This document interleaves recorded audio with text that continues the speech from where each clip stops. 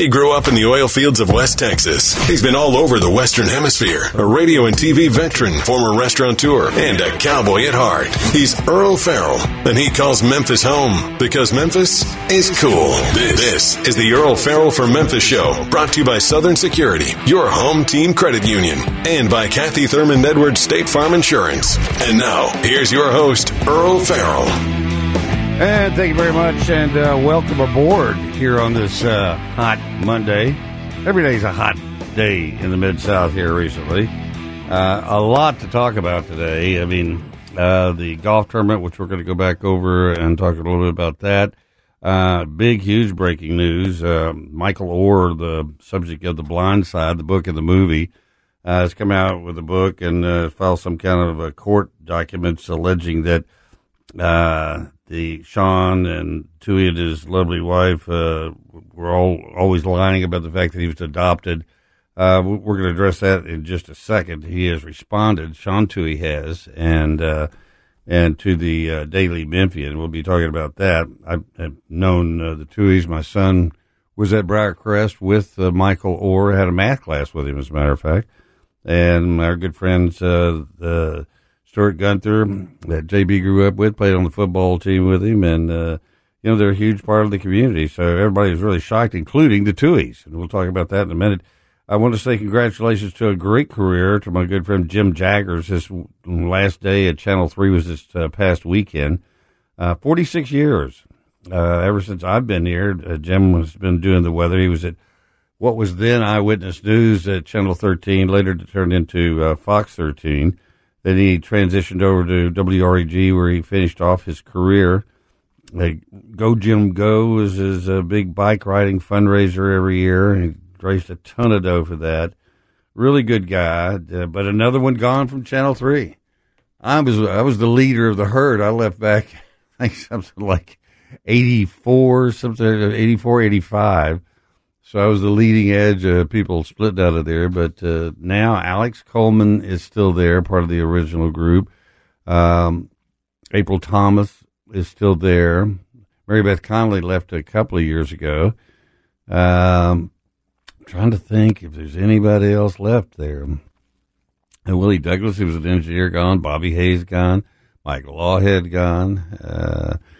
Young Glenn Carver went to FedEx. Pam Crittenden went to FedEx. Now she's even retired from FedEx. So, but I think the only Todd Demers is still there doing weather, and Wendy Nations, who was over at Fox 13 with me, and then she went over to Channel 3.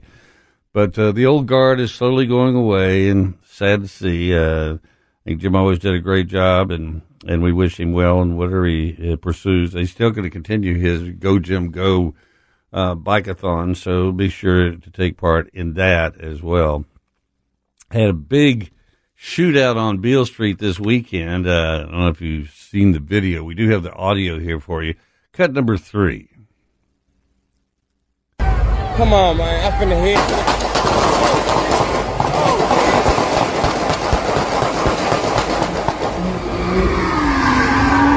Oh, it's over with. Oh, shots fired in downtown Memphis. Shots fired.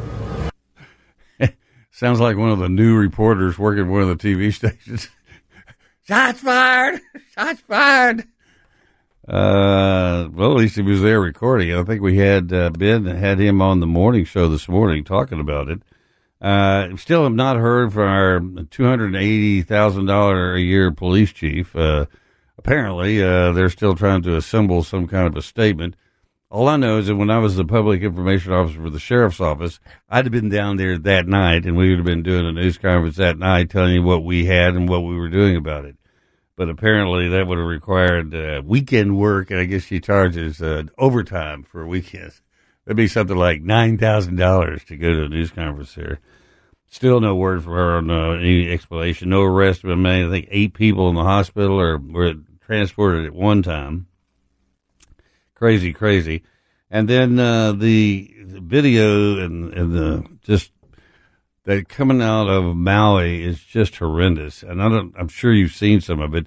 some of this video that people took with their cell phones of the ground on fire, and yet there's nothing burning. I've covered grass fires, wildfires, forest fires, house fires, business fires, fire on the water. I've covered just about everything. I've never seen just a street on fire before and not have something there to fuel the fire.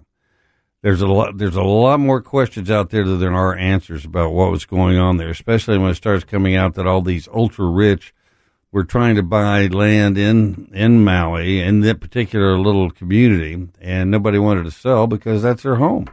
There's a very simple lifestyle. Nobody was building mansions. They were living mostly wooden structures.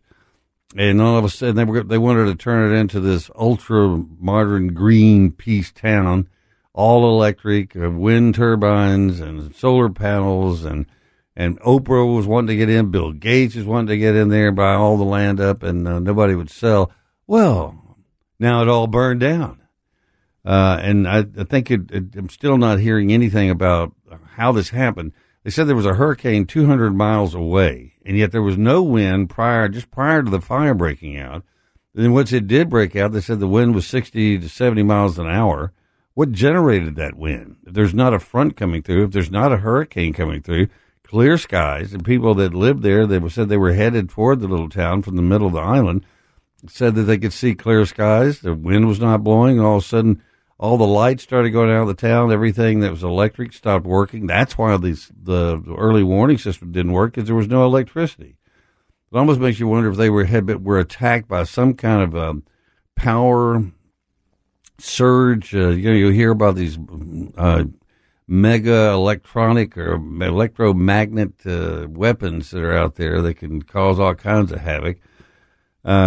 And what they used to say, well, we'll all find out what happened sooner or later. I no longer believe that. And now I sit there and say, are they going to let us in on this, or are we going to figure it out for ourselves? Because ain't nobody talking. And that's what's going on there.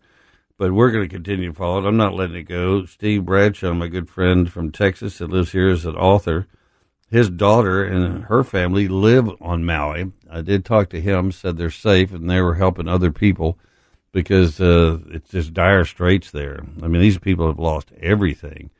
And I understand that the state of Hawaii is going to come up with some kind of a fund that they can loan them money, but not to rebuild there, to go someplace else and rebuild. And they're not giving them the money. They want to loan it to them. You know how these people all make 80% of the income of Lanai was from tourism. Well, they got nothing to come see. How convenient. So there's no way for them to make a living, but there is a way for the millionaires and billionaires come in here and doze everything and build their mega mansions. I'm very concerned about what's going on in Maui. Very concerned. I do want to talk about the Michael Orr. He's come out with, I understand, a book, and it was on today on ESPN. The New York Post had an article about it, and it is really concerning because it's basically it's him saying that's a blindside subject, or alleges the Tuohys made millions off a lie, that he was not really adopted, and that they made millions off the movie, millions off the book, and I think what's happened is he met a lawyer someplace. He said, "Hey, man, I'll show you how to make some money." His football career is over. He bought some kind of a hamburger franchise, as I understand it, here in Memphis. 3 locations. It's Jimmy's or something like that. There's one on Poplar down by Clark Tower, Poplar, and Mendenhall. There's another one on Germantown Parkway, one in Collierville on Poplar and Collierville. I drive by there. I see a couple of cars there. I've eaten there a couple of times just trying to support it, but I don't see a lot of traffic. I just wonder when you start, his football career is over. So he writes this book, and it says it's all a lie, and he really wasn't adopted. So today, Sean Tuohy came out and into the Daily Memphian, and did an interview, and this is what he basically had to say. Sean Tuohy said that he saw the news today, August 14th, when a friend sent it to him from ESPN. The headline, "Blindside subject or alleges Tuohy's made millions off a lie." His reaction? We're devastated, he said. It's upsetting to think we would make money off of our children, but we're going to love Michael at 37 just like we loved him at 16. Blindside, NFL lineman Michael Orr says he was tricked by the Tuohy family. Michael Orr, 37, filed a petition in probate court Monday alleging that when he was 18, the Tuohy family tricked him into signing a document making them conservators and have since made millions off that lie. The Blind Side, the movie about Orr and the Tuohy family, starring Sandra Bullock and Tim McGraw as Leanne and Sean Tuohy, grossed more than $300 million at the box office. But let me tell you something. I've known a lot of people in the movie business, and ain't nobody but the movie stars. They get their money up front, and if they get any kind of a percentage of the gross, they get that. But the producers, they get their name up there saying they produced it.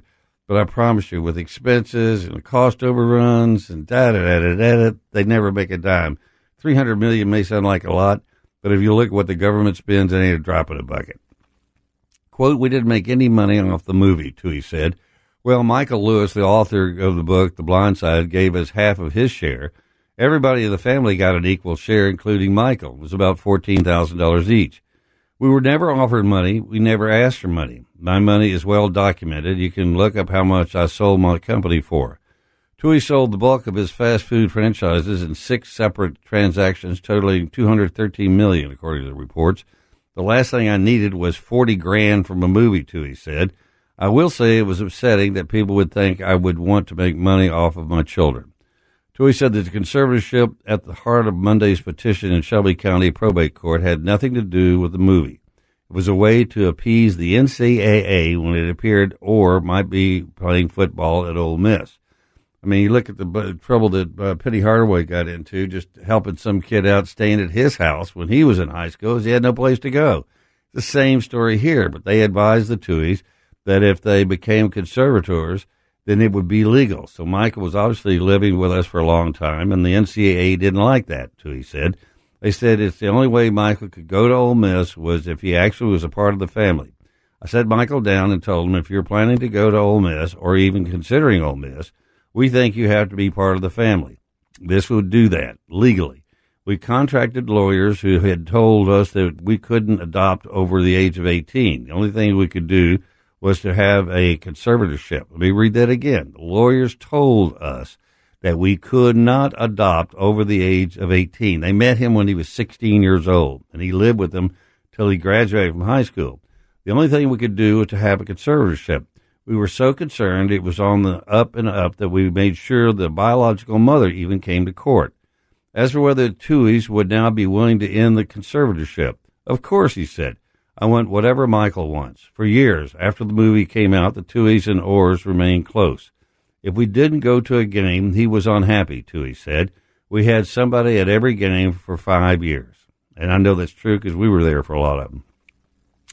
Tuohy said he began to sense real distance in the relationship maybe a year and a half ago, but he said he was still stunned to get the news Monday morning. It's upsetting, but it's a life. It's just life. What are you going to do? Certain people will believe us and certain people won't. It's hard because you have to defend yourself, but what he wants, we'll do. We're not in this for anything other than whatever he wants. If he had said, I don't want to be part of the family anymore, we would have been very upset, but we absolutely would have done it. No question the allegations are insulting, but look, it's a crazy world. You got to live in it, and it's obviously upset everybody. It's as I said, my son was in school with Michael. He was in a math class with him. Sandra and Sean are friends of Kathy and mine, and we don't hang out together. They're obviously at a different echelon than we are, but we see them at events, and they've always been very pleasant. And it was always been made very clear that they loved their kids, including Michael, and I never got the impression ever that they were writing him for anything. And I happen to know how much people make off books and movies, and ain't anywhere near what people think it is. There are people making money off it, but it's usually never the people that really deserve it. So I hope they work it out. Families have these things arise, and it's usually always because there's money involved, and usually there's an attorney involved someplace. So all I ask that you give everybody equal opportunity as we have here in telling both sides of the story. You can look up Michael's side of the story. It's on ESPN.com and read what he has to say about it and the fact that it was all a big lie. And I pray for all of them because nothing is more disheartening than to have your family break apart over money. And welcome back on a hot Monday afternoon. Coming up in the next segment, we got Daniel Erwin, and we're going to be talking a lot of rip-offs are going on right now with the young people especially are vulnerable. You'd think it would be mostly old people. I think they stick old people with more rip-offs, but younger people outnumber them in the number. They just don't have the money. So if you're a rip-off artist and they answer the phone, they go, "Hi there, what's happening?" Say, you got a grandfather around there someplace? Because that's who we're shooting for. We were talking about the Sean Tuohy case just a second ago, and him coming out and responding to the Michael Orr claims that his whole deal was a ripoff, and it's just really sad that has to come to that because I think everybody. My sister has an old saying. It goes like this: no good deed goes unpunished. Every time you try to help somebody and help them get ahead, the next thing you know, they're going, nah, that you end up, that was the worst thing you could have ever done for me. And so, and then this came out today, that we were talking about the Maui situation. A report after hours on the beach, Joe's been out there at the beach in Delaware again, waving at the people. I always think it's interesting. They don't wave back. He waves. They don't wave back. But he had no comment about the rising death toll in Hawaii. I mean, how does that happen? I don't care how senile you are. When you say, how about that horrible situation in Maui? And you go, no comment. What does that mean? President Biden reportedly said, I had no comment when asked Sunday about the rising death toll. Bloomberg's White House reporter Justin Sink tweeted the president's claim response Sunday evening from Delaware after a couple of hours on the Rebooth Beach. The president of the United States was asked about the rising death toll, and he said no comment. And he did it again when he was getting in a car, or that was the same one, but I saw the video as well. Sink also posted a photo of Biden on the beach, surrounded by several people in beach chairs. But I don't think they were his friends. I think they were Secret Service. Let's get some people over here. Do we have to? After a couple hours on the Rio Booth beach, the POTUS was asked about the rising death toll, and that's what he said, no comment. He arrived at the beach home on Saturday. He returned to the White House on Monday. This guy, I read some other day, he has spent like 48% of his time since he's been in the White House in Delaware at the beach or his house. He said, you got to go back 25 to see anything regarding Maui. The president said at his beach house. You got to go back 25.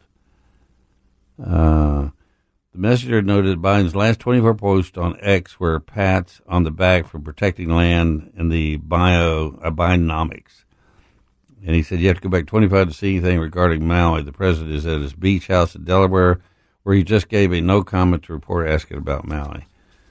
Other guys, and then his son Hunter has come out, and now he's saying that the prosecutors have reneged on their plea deal because he said, look, man, we had a deal. They signed off on it. It was their idea.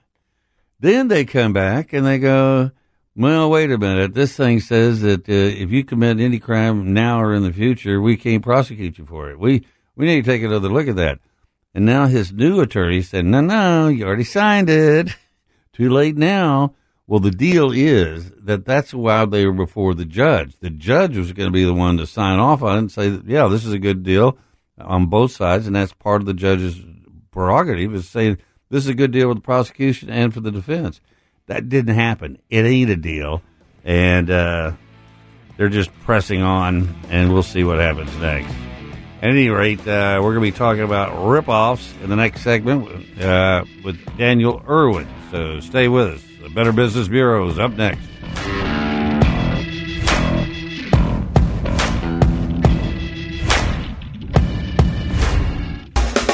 And thank you very much, and welcome back on a hot Tuesday afternoon. Joining me in studio is Daniel Erwin of the Better Business Bureau.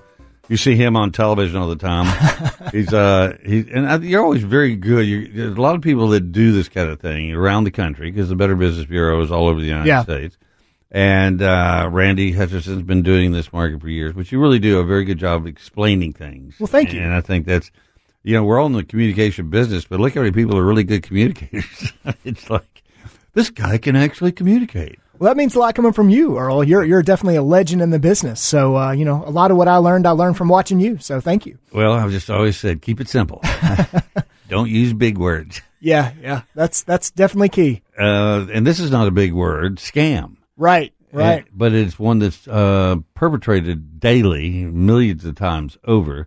And I was really surprised to read the sheet that you sent me on how many times it happens, and the fact that it happens much more often to young people. He would think would be more on guard because they're used to the internet and social media. Well, it's strange. So there's a new report that's been issued by the FTC, and it kind of confirms some things that we already knew. So basically, the report says that younger people, or the younger demographic, fall for scams more often than older people. But when older people fall for scams, they lose a whole lot more money. They fall harder. Yeah, they fall harder. So according to this report, the median loss for younger people when they fell for a scam was $500 versus $800 for older people ages 70 to 79. Now, once you hit the 80-year mark, those 80 and older lost $1,500 on average to scams. Some other findings: younger adults were 86% more likely to report losing money of a scam. Now, some of that's a shame factor. Our best guess is that 1 in 17 people actually report scams. With seniors, that's probably even more. And one of the reasons why is there's just a shame factor with it. And a lot of times, especially when seniors have lost large amounts of money, they're afraid to tell anybody because they're afraid their independence is going to get taken away. Exactly. They think the relatives are going to say, we're not going to let you control your money anymore. And it's just one more sign that you're getting older, and nobody needs another sign you're getting older. Right. And on the reverse side of that, we're finding that younger people, they don't really seem to care. There's not that shame factor there. Their whole lives are on social media. So, I mean, it's not uncommon. They have no shame. Yeah. So, that's another finding. Also, young people were four times more likely to report a loss to an investment scam, particularly, with cryptocurrency. Yeah. So again, it's probably happening in the senior community a lot more. We just don't know about it. And then younger people are far more likely to report that a scam they lost money to originated on social media. Now, we know a lot of people are on Facebook. Younger people aren't on Facebook very much anymore these days. It's primarily older people. But also older people are targeted for different kinds of scams. So if you look at the scams that younger people are falling for, they're targeted usually on social media, but it's kind of a wide net. But when seniors are falling for these scams and losing these large amounts of money, they're being targeted because they're seniors. Well, of course, and what they do is that's the reason I get all these messages from these young girls in Sweden wanting to be my friend. And they say things like, your comments and your photographs are so interesting. Right. So you're going. Well, then we also see the major scams that seniors fall for and they lose large amounts of money to are your typical government imposter scams, right? Those are the IRS scams, the Social Security scams, the fake police scams. Mm-hmm. Then also we see a lot of government grant scams. Yeah. Those are those fake government grants for seniors that all you got to do to get this free government grant is you have to send $500, right? Registration fee. Right. And what's really sad is, again, when seniors fall for that, they lose a lot of money. And again, they don't tell anybody. The other one that's really prevalent in the senior community that we continue to combat all the time is the Publishers Clearinghouse scam. Yeah. And this one's really nasty. Well, because they get national attention every day when they advertise. Right. And they go, well, they're out there. And it's a reputable name. People know it. And then, of course, when they call you, your caller ID, they spoof caller ID and it says Publishers Clearinghouse. I've won. Right. And then also, this is something to think about. We have so many seniors that are shut-ins and they don't have a lot of outside contact with other people. We saw this a lot during COVID. They didn't ever talk to anybody. So when these scammers call, guess what? They've got nothing but time. Yeah. They're talking to these seniors sometimes an hour, 2 hours, 3 hours at a time. They build a rapport. They build a relationship with them before they ever ask for money. So, they're taking the time to kind of plant the seed. And when there's nobody there watching out for some of these vulnerable seniors, especially the ones on fixed income, $3,000 to somebody younger who's starting their career, they're going to make that back. Yeah. But $3,000 to a senior in South Memphis who's on a fixed income, that's a really hard hurdle to overcome. That's eating and medicine, and they can't afford it. Plus, I think that, as you said, people are lonely, and these people are con people. Yeah. And they call up and they start asking them about themselves. Right. So do you have grandchildren? Right. Do you live alone? Right. Very key question, because that means there's nobody going to interrupt this conversation. The other thing to watch out for, too, are these young women that try to get me to talk to them. I always say, let's get off of Facebook and go to someplace where we can talk. They're always trying to take it off of a public forum and try to make it private. Yeah. So there are all those things that my advice to anybody that's older is, and it works both ways, men and women. They're young, attractive men that sit there. You remind me of my Aunt Molly, and I think you're so pretty, just like she is. Everybody likes to be flattered, and so that's how they get the hook in. And once they hook you, then it's a matter of them completing the scam. Right. So what's the bottom line of what to watch out for this? Well, there's some basic things that you can do, and Earl, these go for everything.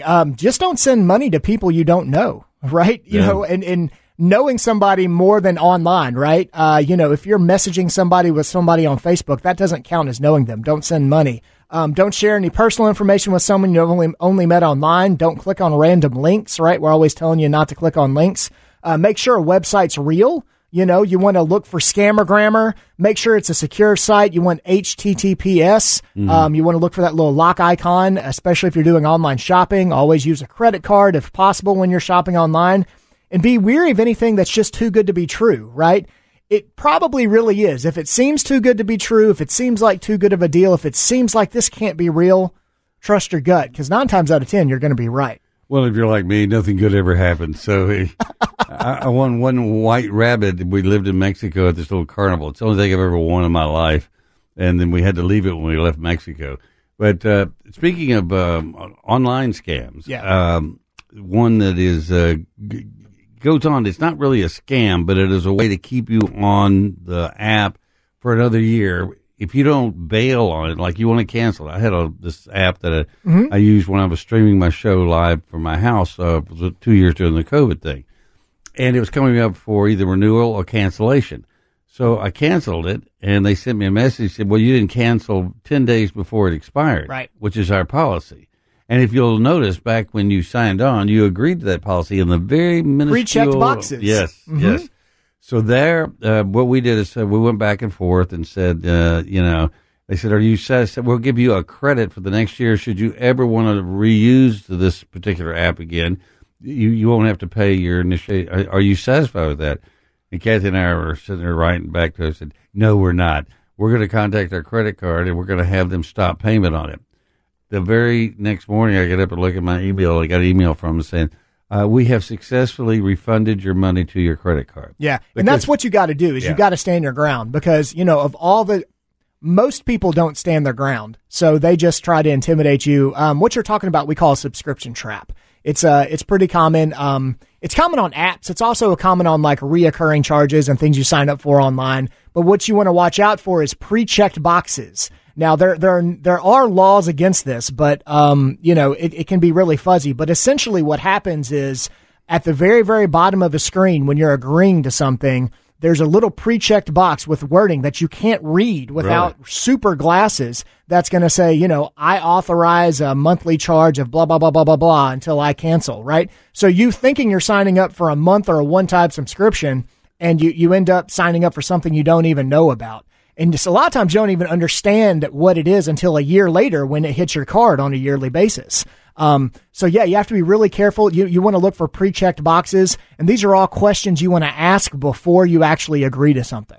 Something else I saw this at the golf tournament, and I've seen it in other things like home shows and outdoor shows and gardening shows, is where they have games you can come play for prizes, but they just want you to get your email so they can send you some more information. And sell your email address. And they sell your email address. Yeah.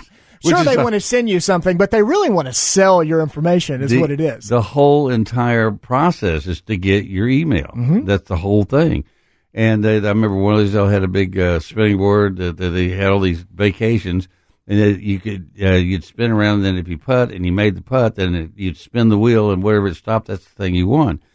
But I sat there. We were there all afternoon for 2 days, and they came close, but nobody ever won one. I sat there and went, okay, I see how this works. There's very little in life that's free. Yeah, you know what I mean. Like you're paying for it some way somehow. The other thing I wanted to talk to you about is right now with this tragedy in Maui, and people are wanting to help out. And I know the people in Maui are saying there are 2 specific charities that these are bona fide. Yeah. One's the Red Cross. I can't recall the other one. But and you need to go to there and once again look for the HTTP and the lock. And make sure that you're donating to a real charity, a charity that you've heard of, one that's experienced, that already has the infrastructure in place. You don't want to waste your money. There are a lot of well-intended people out there that aren't trying to fleece you, and they're not trying to scam you, but they just don't have the resources or the infrastructure to help, right? So a lot of times people send money with good intentions to a group or an organization that really may want to help, but they just don't have the infrastructure. And so you're not getting bang for your buck. That money's not really going to help the people in Maui. So you want to make sure that you're donating to experienced groups for sure. And you can actually go online and type in the name of the charitable organization and go into their website. And they have to, by law, list how much of the money that's taken in by them actually goes for what their charity is for. Yeah. Because established charities have a track record that can be evaluated and and you can actually look at it.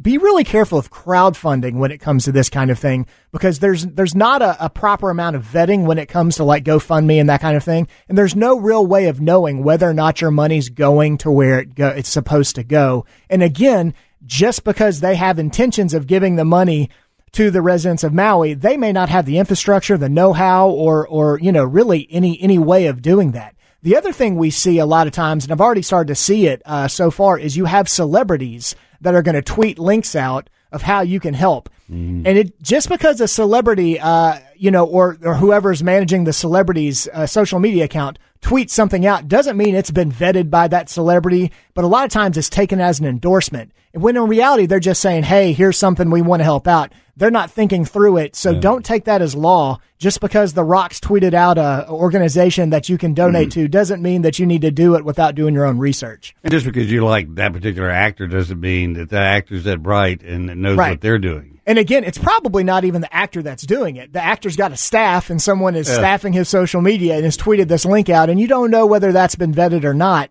And again, may not be malicious, but your money may not be getting to where, you want it to go. And it really needs to go to help these people because, the pictures are devastating. Oh, it's awful. Yeah. And the other thing is, once it leaves your hand, your clicker, your bank account, it's gone. Right. You can't get it back. And honestly, you really have no clue. Most of the time, this is one where there are a lot of scams around it, but you're always going to be in limbo of not knowing, because once you've sent your money somewhere, you don't know where it really goes. No. So that's why you've got to stay to well-established charities with a track record that you know of and that are regulated. There you go. Daniel Erwin with the Better Business Bureau. Thank you, sir. Always very informative. Thanks for having me. Stay cool. We'll be right back. I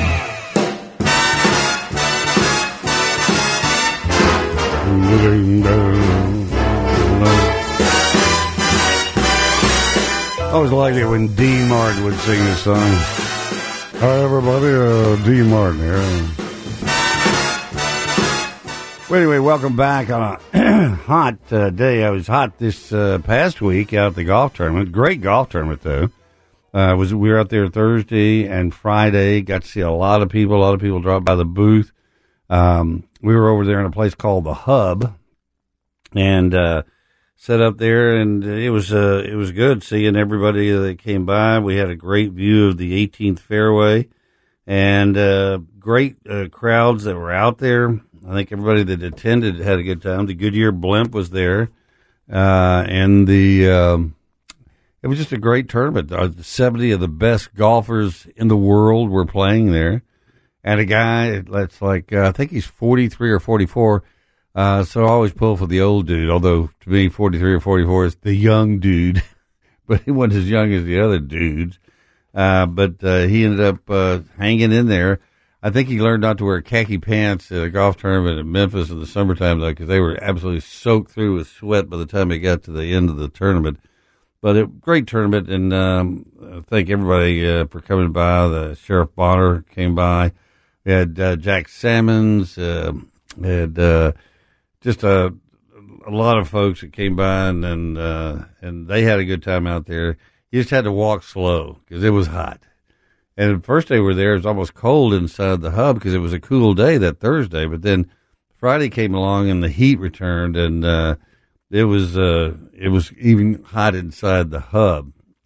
But speaking of hot, which is what it usually is for Memphis in May, Memphis in May's World Championship Barbecue Cookie Contest may be moving out of Tom Lee Park. According to an email obtained by WREG Memphis, in May is exploring locations other than Tom Lee Park for the Barbecue Fest. The cooking contest is still scheduled to go on in 2024. But the decision is reportedly driven by the plans for Tom Lee Park's final design, as well as an increased sum to use the Tom Lee Park. If you'll recall, they came up and they wanted them to put down $650,000 security deposit for any kind of destruction to the park. That's a lot of money for, tire tracks on the grass and, bent trees and stuff. But then they came back and said, well, there's more damage than that. They wanted to pay $1.4 million total damage for this year's Memphis in May. It says, considering the final park design, the extraordinary punitive restoration fee, Memphis in May is exploring venue options other than Tom Lee Park for the future, the email stated. Statement issued by Memphis in May went on to say, we regret this circumstance and appreciate all the hard work and understanding from Memphis in May. I don't believe that for a second. I think that Carol Coletta and the whole riverfront foundation, or whatever they call it, had no intention of letting the barbecue come back down there on a permanent basis. I think this was their plan all along. Let them come back for 1 year, say they caused so much damage, charge them so much for staying there and not letting as many people in, and so they couldn't make enough money and they couldn't sustain it, and that would be the end of it. We'll talk about this a little bit more in the show, but coming up next, we got Hal Lansky with Lansky Brothers coming on to talk about Elvis Week. Stay with us. It's up next. He grew up in the oil fields of West Texas. He's been all over the Western Hemisphere, a radio and TV veteran, former restaurateur, and a cowboy at heart. He's Earl Farrell, and he calls Memphis home because Memphis is cool. This is the Earl Farrell for Memphis Show, brought to you by Southern Security, your home team credit union, and by Kathy Thurman Edwards State Farm Insurance. And now, here's your host, Earl Farrell. And thank you very much, and welcome back on a hot Tuesday. This is right in the middle of Elvis Week, which is always very interesting because you have thousands and thousands of fans that come from all over the world every year. I've been covering Graceland and the Elvis story since January of 1978. He died in August of 77, as everyone knows. And I got here right after that. And one of the very first people that I met when I first came to Memphis was Bernard Lansky and his son Hal. And been friends with him ever since. Unfortunately, Bernard passed away a few years ago, but Hal is still alive and kicking, working with his daughter Julie, running Lansky's and killing them. I think we got Hal on the line right now. You there, Hal? I am. Earl, how you doing, buddy? I'm great. We were trying to call Hal a minute ago, and he wasn't answering, so I called him on my cell phone because he has my number, and I thought maybe he's not answering because he didn't recognize the number. He goes, no, I'm trying to sell somebody something. I said, you're just like your daddy. Now, this is Elvis Week. I'm on the sales floor. You know, customers always come first. Absolutely. That's never as my dad would say, a bird in the hand's worth two in the bush. You know what I mean? Yeah. Your dad had he had a saying for everything. What was it when he put something on somebody and say the streets are calling you? What was that? Oh, he said the mirror's looking at you and the streets want you. Yeah. And he always tells people he still did this, and I've heard you say it too. Said, leave the tag on. That's a sign of success. Yeah, exactly. Yeah, show them how much you love them when you give them that Lansky, a gift from Lansky's. Absolutely. I put up a photograph of you and Boo Mitchell that he was holding two of his Grammys, and I said, that is a Lansky's jacket he's got on right there. I recognize it anywhere. We're proud of Boo Mitchell, what he's done, and he's a Memphis icon. I used to take care of his dad, Willie. When years ago I was just a salesman, trying to make Willie look good. Now, if you take care of the celebrities and stars, you're known as a stylist.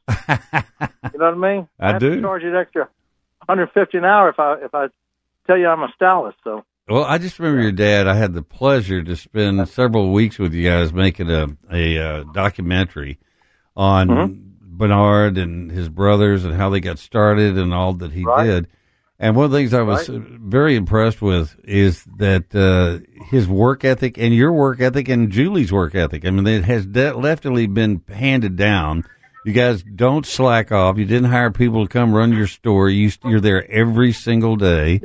We're there. There's always a Lansky in here most of the time. But, we like to take care of our customers, And it's I just remember when your dad was telling me this story about people like Isaac Hayes and Wolfman David Porter, Wolfman Jack. These guys came in. They had gigs they were supposed to play at. They had no clothes. They had no performance clothes. Right. And that's when your dad actually started it wasn't the layaway. They got to walk away, the walkaway plan. I heard that. Yeah. My dad gave Elvis credit. I gave David Porter credit. He believed in these young guys, and they turned out to be big stars, and I appreciate it. We're still friendly with David Porter and, of course, Isaac Hayes and Elvis and the rest of the gang. It's not too many of those guys left. No. So I remember he was telling me that Isaac actually walked in and had the sole of his shoe roped on. He had a piece of rope had holding on. He said, Mr. Lansky, said, I got to have something to look good in tonight. He said, we're going to fix you up. And he did. Yeah. He had a wire on his shoes, like a baling wire. And when he got his Oscar, or his Oscar for a Shaft in 1972, yes, he was so proud of what he did. He came back and he drove the Cadillac, the Pimpmobile. He drove it up the store and he said, Mr. Lansky, look what I got. And he said, look here. And he started the car from the inside of the store, and he said, Mr. Lansky, I got a refrigerator in the back seat, and that exact car is out at Stacks. Stacks, going around like a little record player. What was it? The gold radiator on the front, and well, it's just people in your guitar collection there on the walls at the Peabody now is just it's worth going to the store alone just to look at that. You've assembled an incredible collection of guitars, and these are all people that come to Memphis and they want to come to Lansky's, meet you guys, and be part of their history here. Right. Everybody wants to come. They want to shop where Elvis shopped. They want to walk on the streets where Elvis walked. So it's just people are paying homage to Elvis, and of course this is the 46th year of Elvis's death. I know but a lot of people out there, they don't know that Elvis has been gone longer than he was living, and it's amazing. 46 years after his death, people are coming in and they're making it. I've seen their daily pilgrimage, a yearly pilgrimage, and this tomorrow night, for the candlelight vigil in memory of Elise Marie is going to be a real tearjerker this year. Yeah. Well, it is, and of course she's buried right there next to Elvis and Gladys and Vernon and her son. Yeah. It is that whole thing last year was just such a tragedy. I know tonight Linda Thompson is doing a private tour of the mansion of Graceland, and folks are paying her $1,000 a person to take them through there and give the Linda Thompson, this is what it was like when I lived here, which I think would be fascinating. Yeah, so it's a little more than 1,000. Oh, is it? I didn't. How much? We'll let you slide for 1,000. I think it's 11 or 1,200. Yeah. Well, I was thinking when I heard that, I said, "Hal ought to do that, man." You got as many stories as Linda Thompson, and you were out there all the time. Tell them about how you used to take the van, the Lansky van, drive it out to Graceland with some new shirts and pants, and tell them how that worked. Earl, when Elvis started out, he was able to come in the Lansky store, but in the 60s and stuff, he got so famous he couldn't walk out of his house. My dad used to say he was like a fish in a fishbowl. So I took stuff out there, and a lot of times he would keep everything. He loved clothes, and if he didn't wear them, he would give them away. That's a perfect customer. Just kept everything, just gave it away. But I remember one time I drove through the gates of Graceland, and it's like the gates just kind of like opened by themselves. So I drove up to the house. So I knocked on the door, and then all of a sudden, like the door just magically opened, and I walked in the foyer, and you're there right at the steps. The next thing I know, it was like magical. Elvis was at the top of the steps. He looked cool. He was in a robe, but he walked down every step. It's like eternity, like 10 minutes for every step. That's how long I thought it was to come down the steps. So he came, and he had his hand in the right pocket, and I think he had a gun in there. I didn't see it, but I think he did. Would not surprise me. Yeah, but when he got down there, he was. I don't think he was excited to see me. He was so excited for the clothes. He started putting them on. And this is in the 70s. This was a year of a decade of fashion. We hope never returns. Yes, I agree. So anyway, he put the coat on. He put that pimp hat on, and if you're the radio listeners are used to been in the match, and they know as you walk in the house, to the left is a dining room. So he walked in the dining room.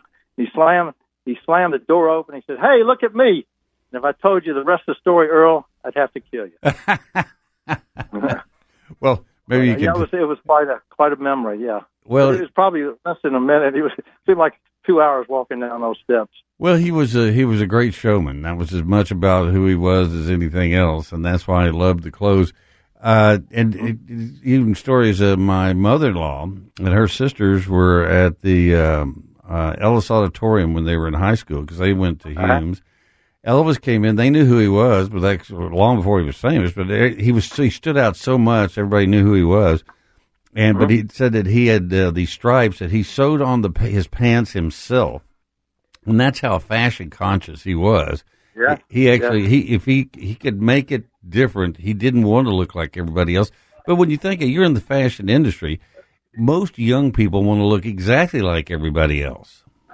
Yeah, exactly. But he was cool. He wore pink, and back then men didn't wear pink, and everybody wanted to beat him up because he was wearing pink. but the real reason they wanted to beat him up was because the girls liked him. He was taking away everybody's girlfriend, so that's why they wanted to beat him up. And then that happened wherever he went because the girls would just go crazy, and the boys didn't know how to handle it. They said, what are they going crazy over? He's just a guy singing. But Elvis struck a chord with everybody, and it's an amazing time. Have you seen the new Elvis movie? Yes, I have. I thought it was very excellent. I thought it was very good, and we were awesome. Yeah. I was saying earlier, I've been covering Elvis since January 1978 when I got here after he passed away. And it's still hard to me to believe that it's almost been 50 years. And how you must feel having, 60, 70 years, you've known Elvis, it's been such a huge part of the Lansky experience. Right. That sometimes our DNA, yeah. Do you sit there and it's got to be hard for you to even believe it even happened. It's time is unbelievable, going by so quick, and it's unbelievable. Unbelievable. Now, your daughter Julie, she runs the store with you. Does she have the same passion that you do for the store and the story? Oh, she does. My dad started it, so he's first generation. I'm the second generation maintains it, and the third generation either cashes out or screws it up. I don't know if it'll make it to. I don't know if it'll make it to fourth generation, but no. If it wasn't for Julie, I wouldn't really probably be working as hard as I do. We love what we do. We both of us love to keep my dad's legacy alive, along with Elvis and just the whole Memphis heritage. We're very honored and humbled to be part of our dynamic historical city. But not a lot of people can say they have as much history. No, and you guys have more history. You guys have a book out, right? Right. It's we have our history book. It's our 77th year. 77 years in the making. Wow. Yep. And where can they get that at Lansky's downtown? They can get it at Lansky's downtown. We do have a website, LanskyBROS.com. We have a new children's book out. It's for children of all ages. It tells the story how my dad met this young nobody, and this young nobody followed his dream and turned out to be the greatest entertainer of all time. Wow. So you can dream big, man. It's out there. You just got to go get it. That's right. Now, in years past, you would open up a pop-up store just for Elvis Week out near Graceland. Are you guys doing that this year, or are you just downtown? No, we're not. We're taking care of business in the Peabody Hotel. We're Good. We're just a waddle away from the famous Peabody Duck. Well, I think that it is such an experience to go to the store that I always would tell people that when we'd go out to cover Graceland, I said, well, come here, buy something if you want, but downtown is where the history and the ambiance is really at, and just seeing you guys in action. In fact, I tell people that go down there and watch Julie and Hal sell, and it is like a PhD in salesmanship. You will learn something. Thank you, Ron. You're our biggest fan. Well, I am. I love you guys, and I love Lansky's, and Ron Olson does too. He's got about 80-year coats, and he come get some more. Tell him when you see him. I'm waiting on him. I will do that. Well, happy Elvis Week, Hal, okay, and please tell your lovely daughter hi for me, and I'll come see you. Okay, say hello to your wife. I will do that. Thank you so much for thinking about us. Oh, you're sure welcome, Hal. One more question. Sure. Was it hot out there at the golf tournament past couple of days? I think I lost about 10 pounds just walking in and out. So in that respect, it was a good thing. Just like is this a call for Hal coming in? Okay, we had a caller. It said it was downtown, so I didn't know what it was. Anyway, right. Hal, thank you very much, brother. Love you. Thank you, Earl. I'll see you soon. Okay. Thank you. All right, we're going to take a quick break, and we'll be right back.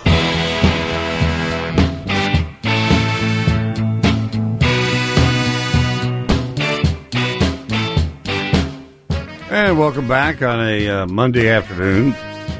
The tragedy in Maui is really just, I just can't get over it. When you look at the total destruction, it almost looks like a nuclear blast. And I've seen videos where you could see the ground burning and there's nothing on the ground to burn. You're hearing all kinds of different theories, and they're really not coming out and offering any kind of explanation as to what had happened, other than the fact that the early warning detection system didn't go off. All radio and TV communications stopped. Cell phone communications stopped. Now, after the fires, they said that all the towers burned down. That's why you can't communicate now. But why did it all stop at once before the winds picked up? Where did the winds come from? There was a hurricane, but it was 200 miles away, and very seldom does a hurricane have winds of 60, 70 miles an hour, 200 miles ahead of it. There's just so many questions to answer. Then I saw some, it was pretty gruesome, but it's some video today of like a pit bull that was in the middle of a parking lot, and it's dead. It was burned to death, but it wasn't even charred. I mean, that's just stuff you don't see. I mean, things... when they die of smoke inhalation, usually they're curled up. I'll tell you what it reminded me of is when they excavated the old Pompeii volcano in Italy, and they excavated these towns, and they would find whole families curled up on the floor together, huddling. All these bodies and the dogs and stuff are found just like where they were. It's like they're frozen in time and they just fall over. I've covered a lot of disasters in my time. I've covered Force 5 tornadoes where literally the tornadoes are so powerful they sucked up the pavement on the streets, everything, every bush, shrub, and blade of grass out of yards, trees. The houses, all left from the houses were the sidewalks, the PCP pipe sticking out of the ground, and nothing else. And I've never seen anything quite like this. And I keep hearing that from other people that have covered it, and that it was so total, the destruction was so total. Then I was looking at some photographs today, and these cars will be totally ash, and then there'll be a car right next to it. It was the paint still intact, not burned at all. it's just, it is very amazing and very troubling. I don't know where all of it's going to end, and if how much we'll actually ever find out about what really happened.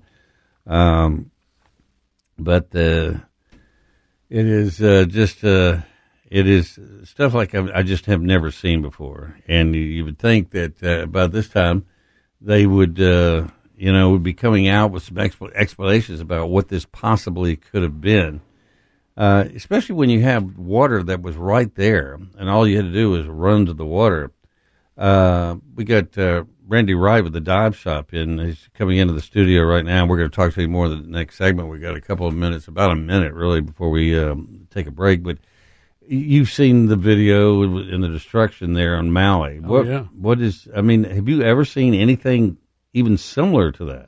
Well, I mean, I not in my experience. I mean, that fire is completely different from what we're normally doing. But, with those high-level winds and stuff being dry, it just blew that stuff right in. And I would imagine a lot of those structures were older, and that's... Well, they were wooden. I mean, they go back to the whaling days. And so it was old, rough, strewn wood that had been dried out for centuries.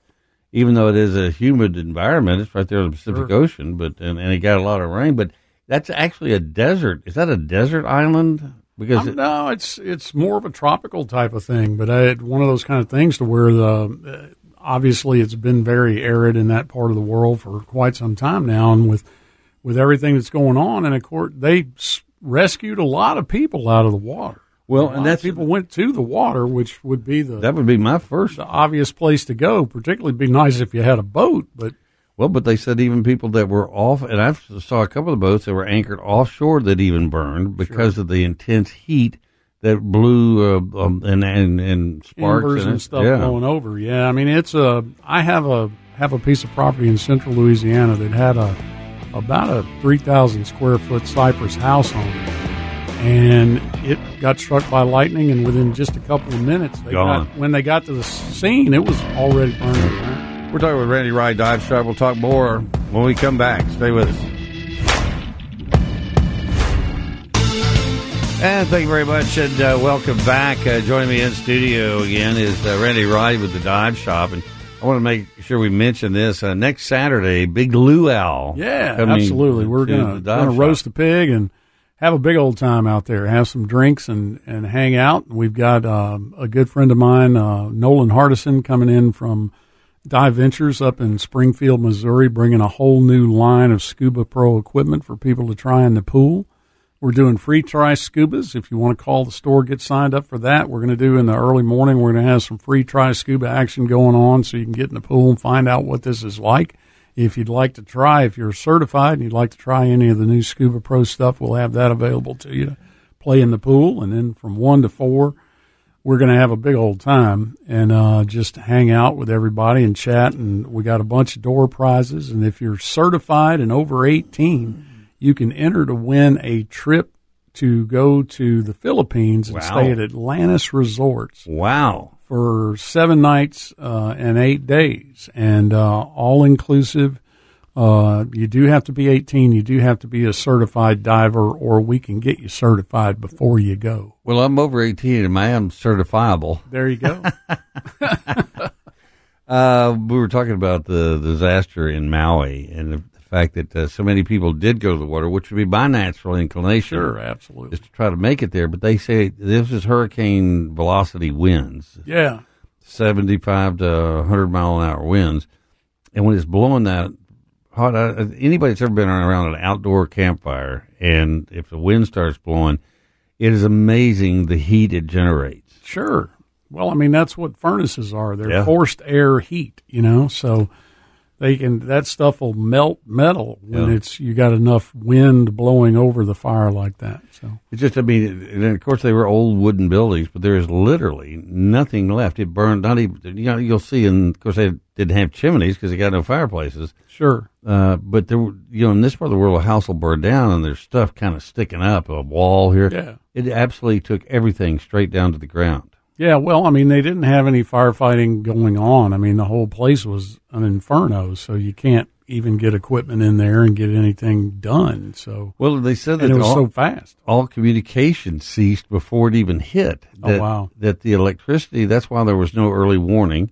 The cell service wasn't working. That's why the no fire departments were contacted, because there was no way to contact them. I mean, think about it. Yeah. And so, there's all this talk. Of course, whenever there's a lack of information, there's always a vacuum, and that's when stories and conspiracy theories start coming up. But about one of those electronic magnetic fields that they supposedly can set up, and it wipes out all communications and disrupts, and fires start. But until they start coming out and coming up with some answers as to what happened, there will be a rumor mill supersonic. Oh, sure. Well, people naturally speculate as to what could have happened. So and then that takes off and gets bigger and bigger and bigger. It's that old story. You pass it around through 5 or 6 people, it's a whole new story by the time it gets to the other end. And see what's there at the end. The thing downtown, too, we were talking about that earlier with the early Sunday morning. There was a shooter that came out and they had doing donut burnouts there in front of Hooters, and then somebody started shooting. 8 people were hit. I'm amazed nobody got killed with that thing. Yeah. But when you see stuff like that, and then we had some people on the morning show, they all sit there and said, well, maybe it's just time to get out of town for a while. And I think that's what everybody always thinks. The good thing about when you go scuba diving, you are going somewhere. Absolutely. And I think it does us all a little bit of good to get out of Memphis and go someplace else and not have to think about it for a while. I know that I was talking to somebody recently, and they went out of town. And, in fact, talking to somebody that went up to Wyoming. They said the entire time they were gone, they didn't worry about getting their car stolen, their car broken into. You worried about bears and wolves, but that was it. So it's a different kind of a thing. But it's, I think that's one reason people love scuba so much. It is when you're down there, you're in a totally, totally different world. No phones, no faxes.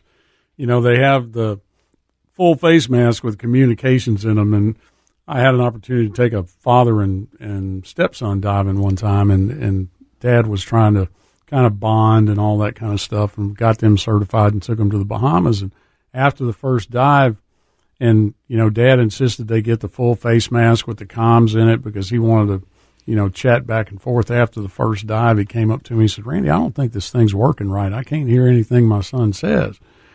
So he walked off to go do something else, and I walked up to the young man and said, "Man, did you turn that thing off?" And he said, "Yes, sir."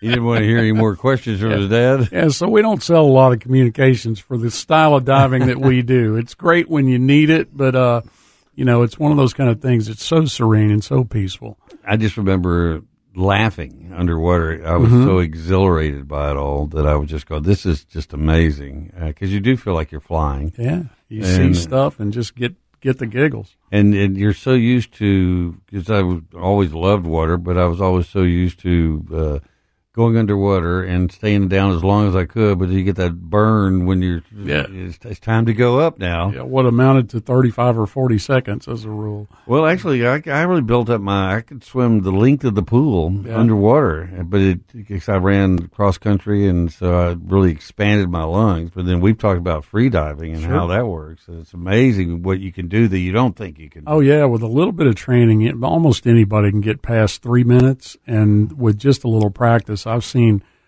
complete people that are completely new, been free diving for like a month, and they're getting 5 minutes in a static breath. Isn't that amazing? Yeah, I mean, it's just unbelievable. Now, they're not moving or anything. They're just floating when they're doing this stuff. But just the mere idea that a human being can hold their breath for 5 minutes. And I've got lots of friends that are a member of the 200-meter club. Okay, that's deep. Yeah. That's really deep. That's 600 feet. It's not only that you're holding your breath that long, it's the deeper you go, the more pressure is on you to exhale because of the pressure on your whole body. Yeah, you really can't do that. That's a key of the free diving world. Just to exhale. The first little bit of bubble that comes out of your mouth, you're disqualified from whatever thing that you're doing. It's immediate return to the surface because you lose that little bubble at 66 feet. That's 3 times the amount of air that it would have been on the surface. So you're really losing a lot of lung volume at that time. And so that's very, very dangerous in the free diving world. It's why everybody, when they start their free dive, they take their snorkel out of their mouth. Mm-hmm.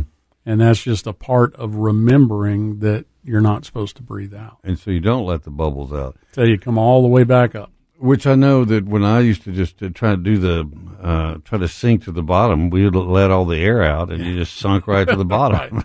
So it was completely opposite.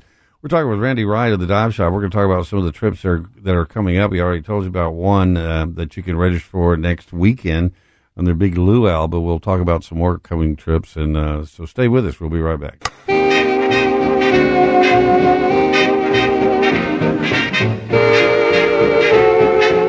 And welcome back on a Monday afternoon. Hard to believe the summer is almost over, especially when it's as hot as it is right now, because it's upper heat index of about 105, 106 today. But you're going places this into this summer and into the fall that it's you're going to be warm but not hot. Not hot, yeah. Those ocean breezes are really nice. We're going to be in Caymans just after Thanksgiving. We're going to spend about 5 days down there. Just a little short trip, get out of town, have some fun before the holiday season gets really, really going. So we'll be at Sunset House. We got 12 spots available on that. So give us a call if you'd like to go down there. It's a great place to stay, even if you're not a diver. Super for snorkeling. Water around there is about 15, 20 feet deep, just offshore. Absolutely gorgeous. There's a pool right there on the water, along with my bar, which is called Sunset House because it faces directly west. Those sunsets are absolutely gorgeous. On these trips, you take your personal, your regulator, you take your mask, your fins, and I guess if you're wearing a wetsuit, you take that. But you don't take the tank. Do you take weights? No. So when tanks and weights, the way that it's kind of set up in the industry, if you can drive there, okay, they're not expecting you. They're expecting you to have everything. Okay. If you have to get on an airplane to get there, now have to is the key word.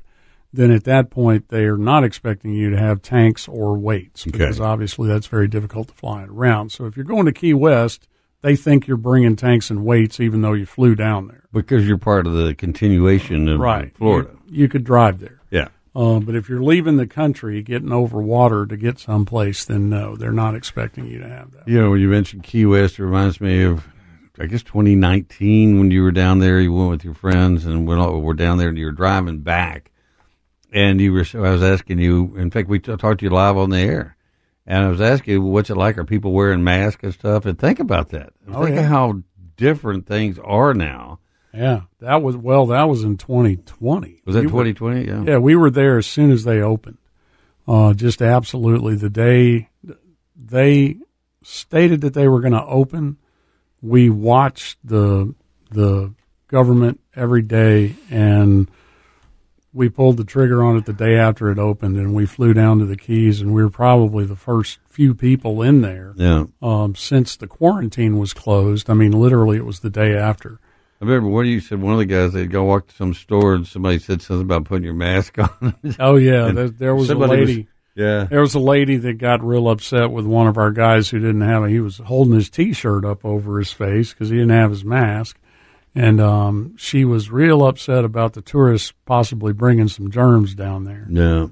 It is amazing when you look back at those days and think about all that we went through, all that other people put us through. I mean, there were people that went absolutely apoplectic if you walked in someplace. If you were outside someplace and didn't stand, I can remember being at Costco, and they had footprints outside. Yeah, to stand on. Stand 10 feet apart from anybody. They only let so many in the store. You had to stay apart in there. And as it turns out now, none of that had any impact whatsoever on any of it.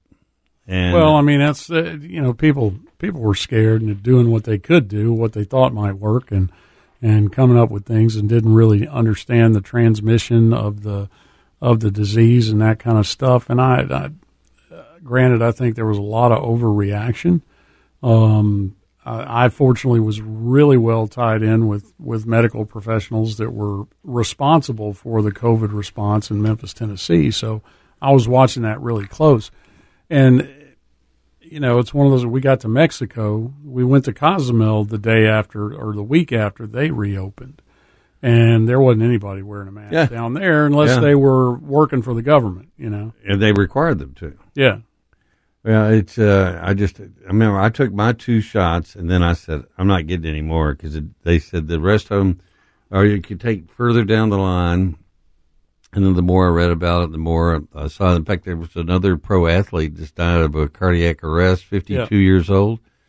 And it seems like so many of these young athletes are having heart problems. And now they're coming out and saying that, of course, none of it was ever tested. They said, let's start taking it. And so I think everybody's just got to make up their own mind as to what they're going to do. I know I talked to my doc, and I said, I remember during the thing, he walked in the room, took his mask off. And I said, if you're taking your mask off, I'm taking mine off. He said, be my guest. He said, it upsets my patients if some of them think you got to have it on. But he said, I don't think it has anything to do with it. And he said, so I don't wear it. If the patient doesn't mind, I said, let's communicate. And the other thing I really missed was people's smiles. Yeah, that was the real hard part. Is you couldn't really tell how people were feeling at all because you didn't get any facial reaction. And I've noticed in the last year or so, people are starting to smile again. And I smile at everybody when I'm passing them. Sure. Hey, how you doing? Good morning. And I've noticed how quick people are now to smile. And for so long, they didn't even. It was a miserable experience for everybody for a long time. Sure, absolutely. I mean, it was. We kept our doors open, and we kept the door locked. And people would call and they'd say, "Hey, are you guys open?" So yeah, we're open. Just come on down. Call me when you get here. I'll come out and let you in. And we were servicing public safety people in town and that kind of thing that needed stuff that, for fire departments and things like that. So, but it was a strange time. I mean, people were obviously very, scared of other people. Yeah. I mean, if somebody coughed, it was like, You said, real little temperature, but I think I'm okay. Yeah. It's like, well, it really was almost like the plague. Sure.